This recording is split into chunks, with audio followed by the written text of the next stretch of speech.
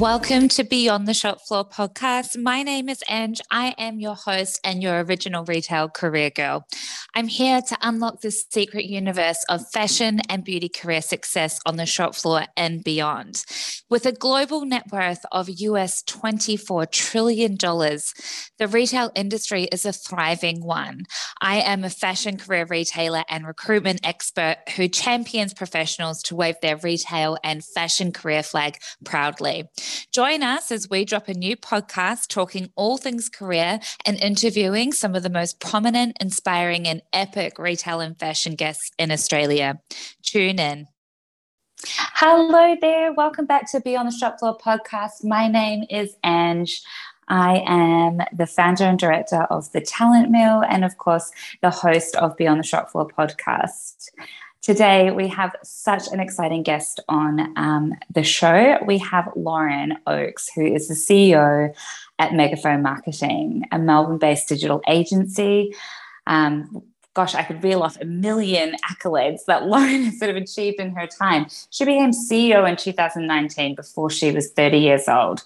And under her guidance, Megaphone has expanded over 4 continents and grown to more than 120 employees. And she still meets every single employee before they're hired. Lauren's journey began at Megaphone as a junior account manager when Megaphone was just a small new agency.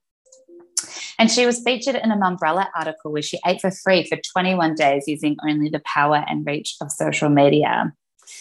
Lauren has strong representation of females in leadership roles, in fact, more than 70%. And she has been awarded second place in the Global Stevie Awards for women-led businesses. Lauren was born in New Zealand, like myself, and then went over and did a stint in New York. She talks about the impact of that on her career so far. And she has advice to anyone who is looking to create a career in marketing. Any advice she has, from interview tips into, how you should handle any salary conversations as well. Today is such an exciting conversation, and we are so excited to have Lauren on the podcast. So let's dive in. I wanted to dive in today and obviously really chat about your background. One of the things that I'm really passionate about is exploring women in particular and their education experience. Personally, I didn't feel like I had a lot of structure in terms of being supported in that transition from high school into university. And I'm always really curious to understand other people's experiences. When we talk about a typical careers counselor, it's probably not that much of an aspirational figure in our lives. Most of us probably couldn't even remember our school careers counselors. So yeah, what was that experience like for you in terms of that transition from your education to deciding what you wanted to do professionally? Yeah, so I think it was a really interesting transitional period between like high school and university, because what they don't tell you when you're picking a career or picking what you want to do for the rest of your life is what actually is involved in the day-to-day role of these careers. Yes.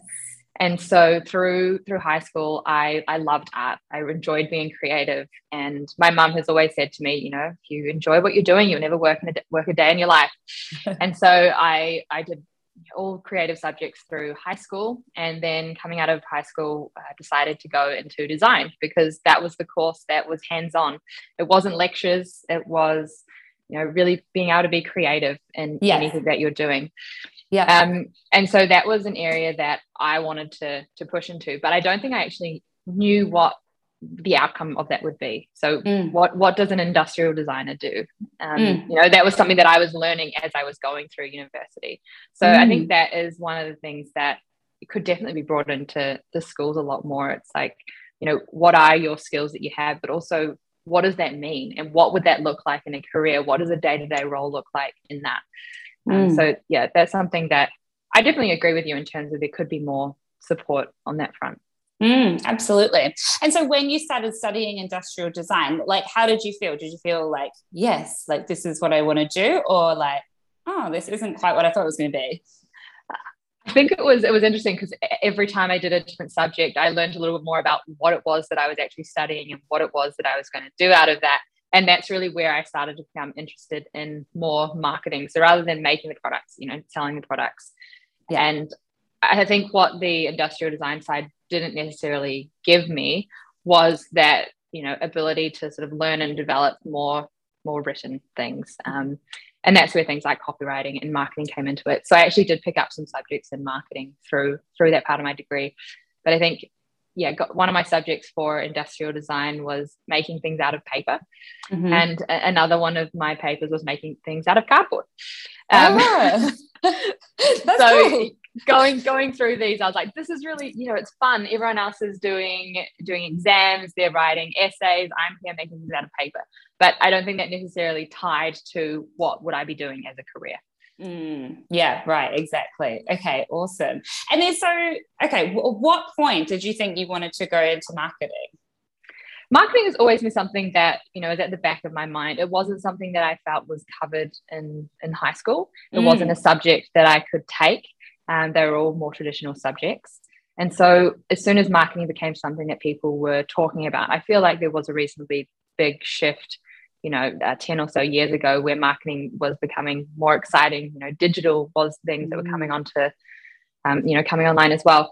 So at that point, that's when I started to get a personal interest into it. And that was something that I would more look into in my own time, do my own research, started picking up a couple of papers. And I think always the cliche of watching those marketing advertising agencies on TV as well. And that's really what sparked my interest in New York and wanting to go and work in marketing in New York. Yeah. And I think, if you can make it in marketing in New York, you can make it anywhere. And so that was really where I set my sights from that point. Yeah, I love that. Awesome. And you're so right, because, even from my experience of recruiting people in New York, I'm like, gosh, you guys are always working. Like, it's like nuts. Like, in terms of like, it's like, 10 o'clock meeting. Yeah, that's fine. There's no problems. Like 10 o'clock at night. I mean, like there's a lot of really big expectations in New York, right? Absolutely. And I think that was a really big change of pace, and a kind of a bit of a shock for me to start with was everyone in New York has a purpose at any given time. They're going somewhere and they're walking there at pace. They have someone that's expecting them. There's always somewhere that you've got to be. And so being around people like that all the time changed, I think, my motivation for what I wanted for myself as well. And so where my office was just below Times Square. So it was right in the thick of it there. And it was really inspiring to be around all these people, which are constantly pushing you to be better as well. Yeah. And that's something that I like to try and bring into my day-to-day work as well. Creating an environment where everyone is top performers, everyone is doing the best that they can in their industry, or they're leading the space. And so when you're surrounded by those people, it's a lot easier to be that person yourself. Yeah, I love that. And so how integral was that experience in New York to your success in Australia, if at all? Like, when you reflect on that, how much? I think it had a huge impact. Just if you've been to New York, they'd be like the essence of the city is something quite different. And it's where I really sparked what I wanted to do as a career. I think moving through from industrial design through to wanting to work in marketing, through to actually working in marketing in New York, there were times that we went to meetings at the Vogue offices trying to sort of, pitch them our services. Went to like Ogilvy there. So these are really big companies. It was a really exciting space. And that's what really tied me to wanting this to be my career path. And so then coming to Australia the first time, that's when I knew what I was looking for in terms of a role, knew what sort of company I wanted to work for. And that's where I found Megaphone. Amazing. And actually, I'm really curious to know, as a little segue now, because when I moved to London, I was a fresh off the boat Kiwi. And I actually started working in luxury retail recruitment. And to be honest, 99% of the brands that I was working with, I had never heard of, simply because they had no representation in New Zealand. So for a quick little minute, I think that sort of imposter syndrome, I was like, oh gosh, like, what am I doing here? I'm just like this, small country girl in this ridiculously fast and crazy market. Did you ever feel like that going over to New York? Yeah, I definitely felt like that. I went over, and when you travel to New York, or I'm sure you had the same thing in London, where you meet a lot of New Zealanders, a lot of Australians. Everyone was working hospitality jobs, or they were working, in places that were just for like an internship. And I was the only person that had a job that I was very excited about, and that was supporting my career development as well. And so I definitely felt really fortunate to have that role. But 100%, imposter syndrome in New York, working at an agency there, it's one of those pinch me moments. So it was definitely grounded me. But it was great to be working there. Yeah, I feel like I felt so self-conscious of my accent at times. I was like, oh God, I was like, it's not a very refined accent. Sorry, guys. Well, fortunately for me, this digital analytics company was basically a branch off a New Zealand agency. Oh. So the founder was actually a New Zealander, and there's a couple of other New Zealand employees there as well. So I fit in immediately. Oh, that's nice. That's very good. Okay. I remember being told to cut out like the Antipodean notes of my accent when I went to London, because we go up at the end of our sentence. And so they're like, in sales, you can't sound like you're asking a question. I was like, that's just how we talk all the time. So it was interesting. Okay. Can you give our listeners a quick trajectory? I mean, your progress at Megaphone is like phenomenal, and so impressive. So tell everyone, you came back or you moved to Australia and you joined Megaphone. So take us through that journey and where it's brought you to now. Absolutely. So I joined Megaphone and I was the fourth hire at Megaphone. We all sat around one table. And to give context to that, we're now sitting at about 120 staff across 4 different offices, launching in UK in a couple of months. So the growth has been huge over that time. But starting initially, I was in a junior account manager role. And so that's basically managing, a low level of clients, progressed through to an account manager, then through to a senior. So I was becoming a mentor to other staff members there as well.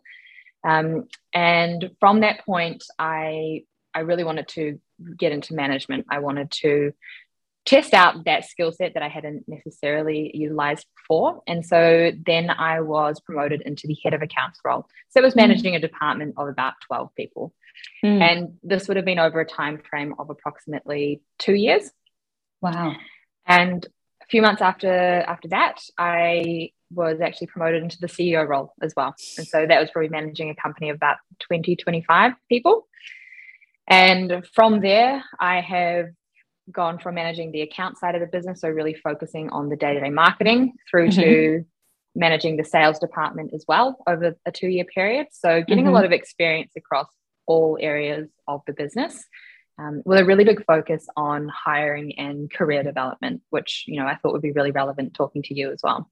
Yeah, absolutely. I mean, that's phenomenal. Like, there's not many people that can say that they've had that journey into a CEO role, into a business the size of Megaphone. In the time that you've done that, did it feel really, well, congratulations, first of all, but did it feel like really quick? It definitely felt quick, but I also have always been very firm on myself in terms of what I wanted to achieve. So every time I'm achieving a promotion in one role, I'm working towards the next day. There's not that, I didn't really have the need for the downtime in between that. It was always, how can I be better? How can I get more? How can we be a better agency?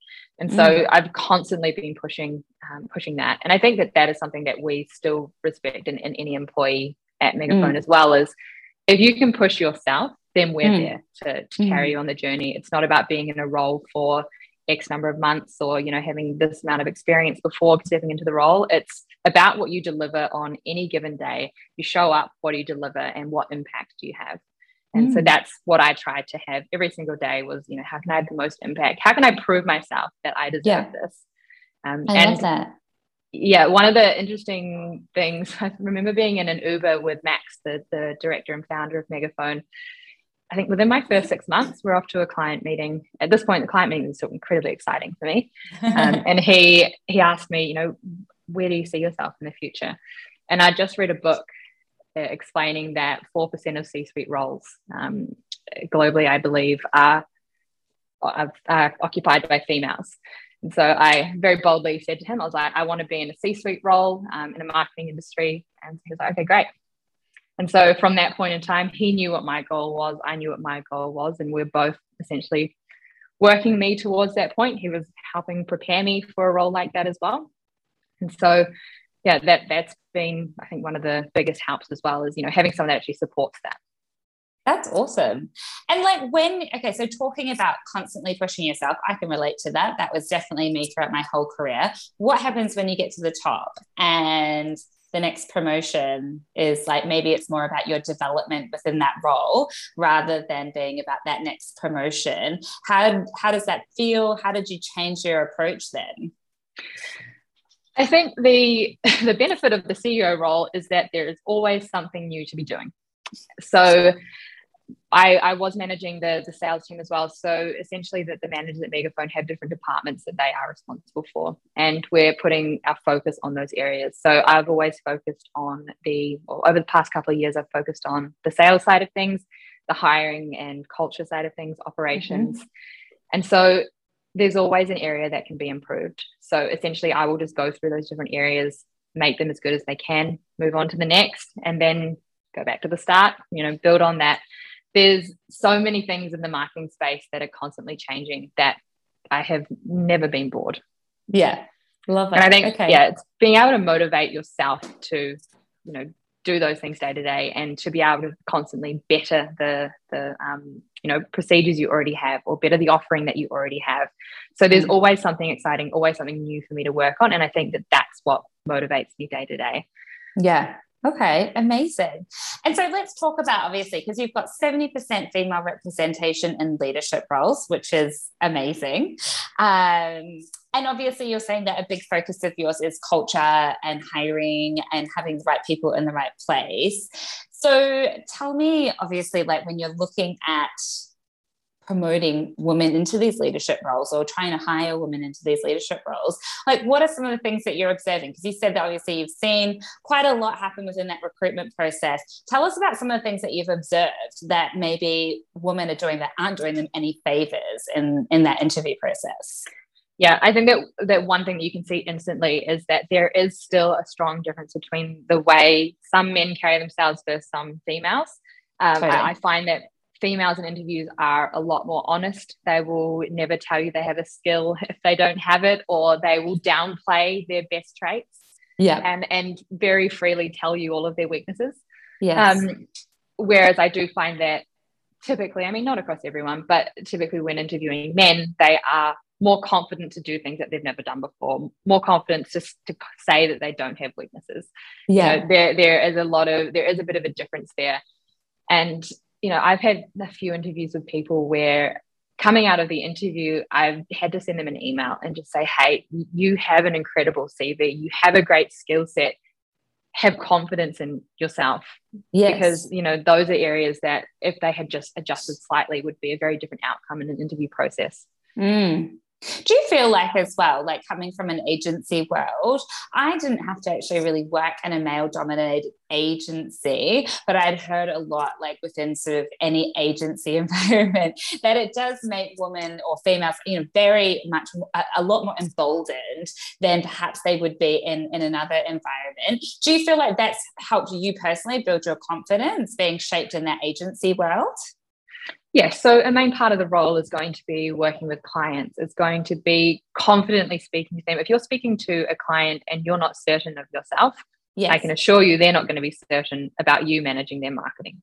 So you learn very quickly how you have to hold yourself and how you have to present yourself in those conversations to be taken seriously. And so the same way it is to be taken seriously by a client is the same way internally in a business to be taken seriously by people, whether that's through the interview process or through wanting to be promoted in that. So I definitely see that connection there.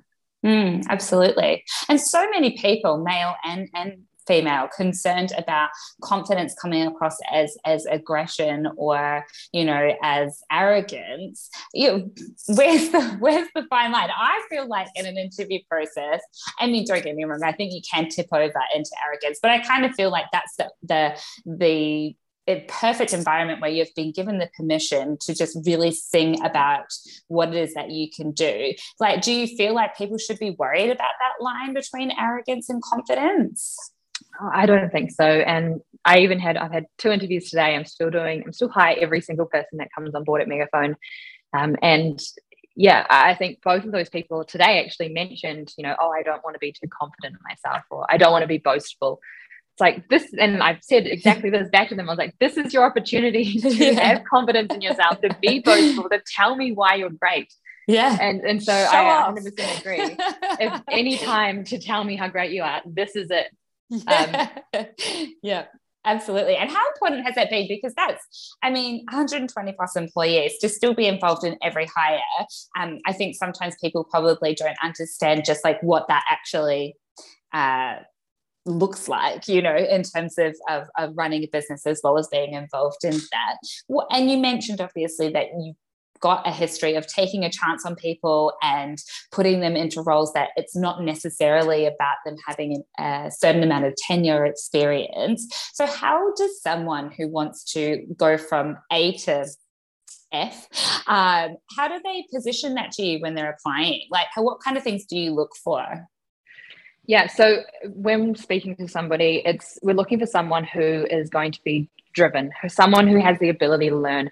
You can come into an interview with, you know, a various set of skills, but if you don't have the ability to learn, you're going to, you know nothing more than that.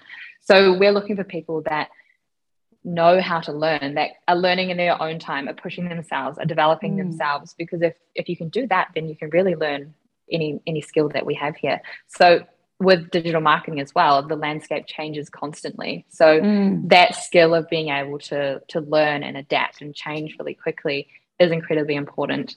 But I think in general, you know, looking for people that want to be a digital marketer for us in this industry, rather than to want a job in digital marketing. You know, I think that there's a big difference when you're passionate about something versus when you just want a, you know, 9-to-5 job. And I say that to people as well. If you're looking for a check-in, check-out job, this isn't it. But if you're looking for a career, if you're looking to be one of the best digital marketers, then great. I want to talk further. Yeah, I love that. That's amazing. And like, obviously, when you reflect back on your career, you have achieved some pretty phenomenal things at, you know, a relatively young age. How do your ethics and values play into your leadership role? Because, you know, obviously there's some strong social issues that matter to you. How much of that kind of plays into how you define yourself as a leader? Yeah, I think that every person that we bring into Megaphone has that equal opportunity to succeed. So kind of what you had said before as well, you know, it's not based on tenure. It's based on what you're actually going to be delivering in that role. So giving everybody the equal opportunity to learn is a really big part. So we have, you know, like a library of books, we have courses, we have mentor programs, we have different committees, and we have all of this for people to be utilizing and to be using. And so it's all there at their fingertips. And so if they would like to, you've got all of these opportunities. And so providing that opportunity, I think, is really important for me to do for all of the staff. But I think on the other side of that, the important part of is also that they're doing it themselves. We're not forcing anybody to read a book. We're not forcing anybody to do a course. But when staff members are coming to us to do that, then that's obviously showing that they're going to get a lot more out of their role as well. So I think that it is really important to make sure that every single person stepping in has the opportunity for success. When there are areas that someone is struggling, there's ways that we can support them as well. And so making sure that if someone has a slightly different way of learning or a slightly different approach to something, that we have that support system in place so that anybody stepping into it has support and that equal opportunity to succeed and, you know, be successful here. I love that. And like, let's talk about mentorship, right? Because there's just so much study around the benefits of mentor-mentee relationships and how you can actually get something out of being on either side of the coin. So whether you're being a mentor or a mentee, when did you sort of start buying or kind of really actively working with a mentor in your career?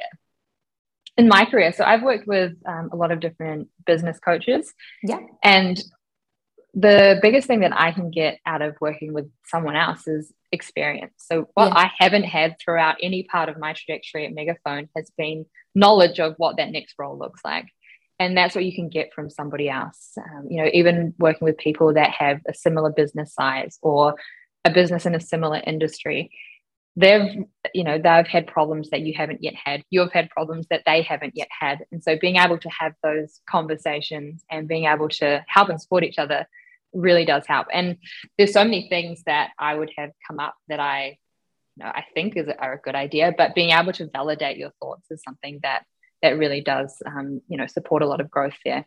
But on the other side of that as well, I think, being a mentor to team members and to other business owners as well helps you understand how things are working at the other end. So whether that's, a very junior staff member or a business owner, in this space, if I'm talking to a business owner, understanding the problems that they're facing, that then can help us change our offering when we're working with small business owners. Or if we're talking about working with a junior staff member, what problems are they facing and how are we addressing those? Because that's not something that I experience on a day-to-day basis. And I won't have that experience unless I am talking to somebody that can provide me that information. So interesting, isn't it? Because I feel like a lot of people perhaps don't realize the power of a mentor, and again are concerned about taking up too much of someone's time, but actually there's so many skills that you do develop as a mentor yourself, that you carry forward into leadership roles too. So I totally agree with you. And what about, so I'm guessing so one day you were head of accounts, the next day you're CEO of a business, and now it's grown to this level. At some point it's got to feel a bit overwhelming, right? And obviously it's not always roses. What do you do in those moments? Can you recall ever feeling totally overwhelmed by the responsibility of your role? Definitely. There's definitely been times where I've been overwhelmed. There's been times last month where I've been overwhelmed. But I think recognizing that being overwhelmed isn't necessarily a problem. I think the problem comes when you become stressed about being overwhelmed. So if you can recognize yourself that you are overwhelmed or recognize that you're stressed, and then you can take a step back and basically, take yourself through a process of understanding why you're overwhelmed. I can usually get myself out of that by writing down all of the reasons as to why I'm overwhelmed or all of the things that I think that I need to do.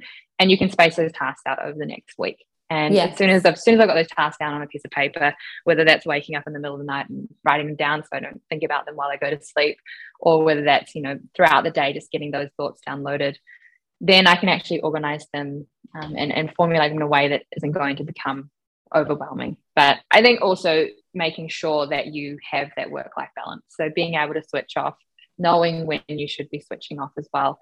I always try and, if I take a vacation or go away for the weekend, just remove my work apps from my phone. I find I need to really reset and not think about it for a couple of days before I can start to feel relaxed. And I know that I get more out of my next week as well if I have done that, because I'm entering it with a really clear mind, with really clear goals as well. Yeah. And what's the support like underneath you in terms of the structure now? Because obviously I'm guessing, there's always those growth pains, where you're kind of going from that next level to that next level. It must be a fairly big structure underneath you with 120 employees, right? Yeah, we have probably 8 or so middle level managers there as well that are all managing teams themselves. So I'm definitely not managing 120 people. That'd be a lot. So I'm probably directly managing around 5 or 6 people from there. But I try and always build a strong connection with employees that are coming on board. It's getting difficult when there's this many people, but making sure that I am, still involved through that hiring process. I've met everybody before they start, so I can know everybody's names. And then through things like the, internal mentoring programs that we have here, I can actually get to know people a lot more. So it's been great being back since, the office has been shut for a while. It's nice to have everybody back in here and actually be working with these people that I hadn't seen in a very long time. Yeah. And what do you think has kept everyone engaged at Megaphone Marketing during that time? Because obviously the last year or so has been talking about culture, and I always find that such an interesting concept because, I've obviously been involved in people and culture roles and HR recruitment my whole career. And in my opinion, culture is really quite undefinable from business to business. It's not tangible. You can't really say, oh, that's culture. And also it certainly seems to be less about the like social activities as it is more about creating work that's meaningful and engaging. And also, you know, that acknowledging that when you get a business that's got multiple people, you're going to get some personality clashes and people who don't love working together, which could also be attributed to like a bad culture when it's actually just two people who don't get along. But in your opinion, like, how have you tried to really define the culture in your business? We define culture in two ways. So first is what happens between 9 to 5. And so that is where people are getting their career growth from. It's where they're able to develop and grow as a person. We really focus on ensuring that everyone can develop as a person and then in turn develop Megaphone. Because if somebody is engaged and they have progression ahead of them, if they're, you know, working towards something, they're going to be delivering the best that they can on a day-to-day basis. And that's, you know, going back to my role as well. Like, that's what I wanted to do every day, was to prove myself, because I believed in the company, but I also knew that I was going to be getting growth and progression out of that as well. Yeah. So there's, I think, making sure that people are happy and constantly learning and being pushed in their role and have something that they're working towards is really important. And I think that you can see as soon as someone doesn't have that next step, or, you know, if they're not sure what they want to be doing next, that's a really big problem, because what are they doing this for? They're changing from, you know, working for their own personal growth and their own career development to coming to work because they have to. And, you know, that's a really big distinction between someone who's going to see success and perform well and someone who is, you know, slowly going to become disengaged. So we've brought things into place. We've got a trained teacher who actually go through and train everybody, so everybody has that equal opportunity to succeed at the start. But then she also works with them throughout their career at Megaphone as well. So how can we be helping this junior account manager get through to being an account manager? Do they want to be in management? If so, let's get them management training. If not, what does another career path look like? So somebody always will have that next step ahead of them, or the option to have that conversation as well. But then looking outside of the 9 to 5 and, you know, what happens while we're working, then we like to keep things fun. You know, we take ourselves, we don't take ourselves very seriously, but we take our work really seriously. And so there is a lot of fun. There's a lot of laughter in the office. We've got a dedicated Slack channel for memes. So that keeps things lighthearted. But the office is great as well. So we've got like a couple of gyms, a cinema room, endless snacks as well. So there's some things that you can do just to make people's lives easier. You know, breakfast is here at work as well. So if you're coming in early, you know, you've always got that as well. But also making sure that we're producing meaningful work for our clients. So actually delivering great results keeps everybody really motivated. And we do a bit of charity work as well. So we've just partnered with Oz Harvest for some volunteering. Nice. And so every week there's a couple of people that go out and they will be basically volunteering, helping collect food, deliver food. And I think giving people the option to give back to a community whilst also working is a great part of that. So I guess the main thing I'm hearing is like for Megaphone in particular, it's a multifaceted approach. You know, it's not just like one thing tick, like a pool table or, you know, we do have a pool table. Okay, so it also contributes, but you don't rely on that. No, exactly. Like I think one of the things that I've seen somewhere is, you know, culture isn't a table tennis table.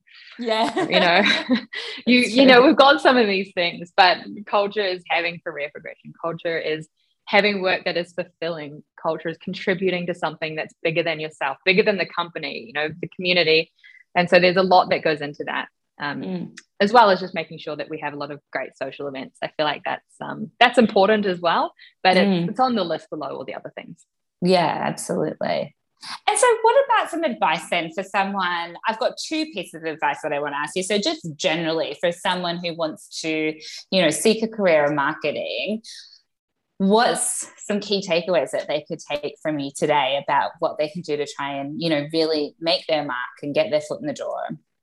I would first of all just check with yourself and, you know, are you someone that wants to push yourself and learn constantly? If you don't want to learn constantly, marketing's the wrong field. But if that is something that you are really excited about, and I guess not knowing what your career might look like in 10 years, because we don't know where we're going to be, what platforms we're going to be marketing on in 10 years time. If that sort of level of of career progression is exciting for you, then this is a great career. I think getting as much exposure to knowledge, there's a lot of free training courses actually. Google Ads does one, Google Analytics, Facebook has a blueprint course.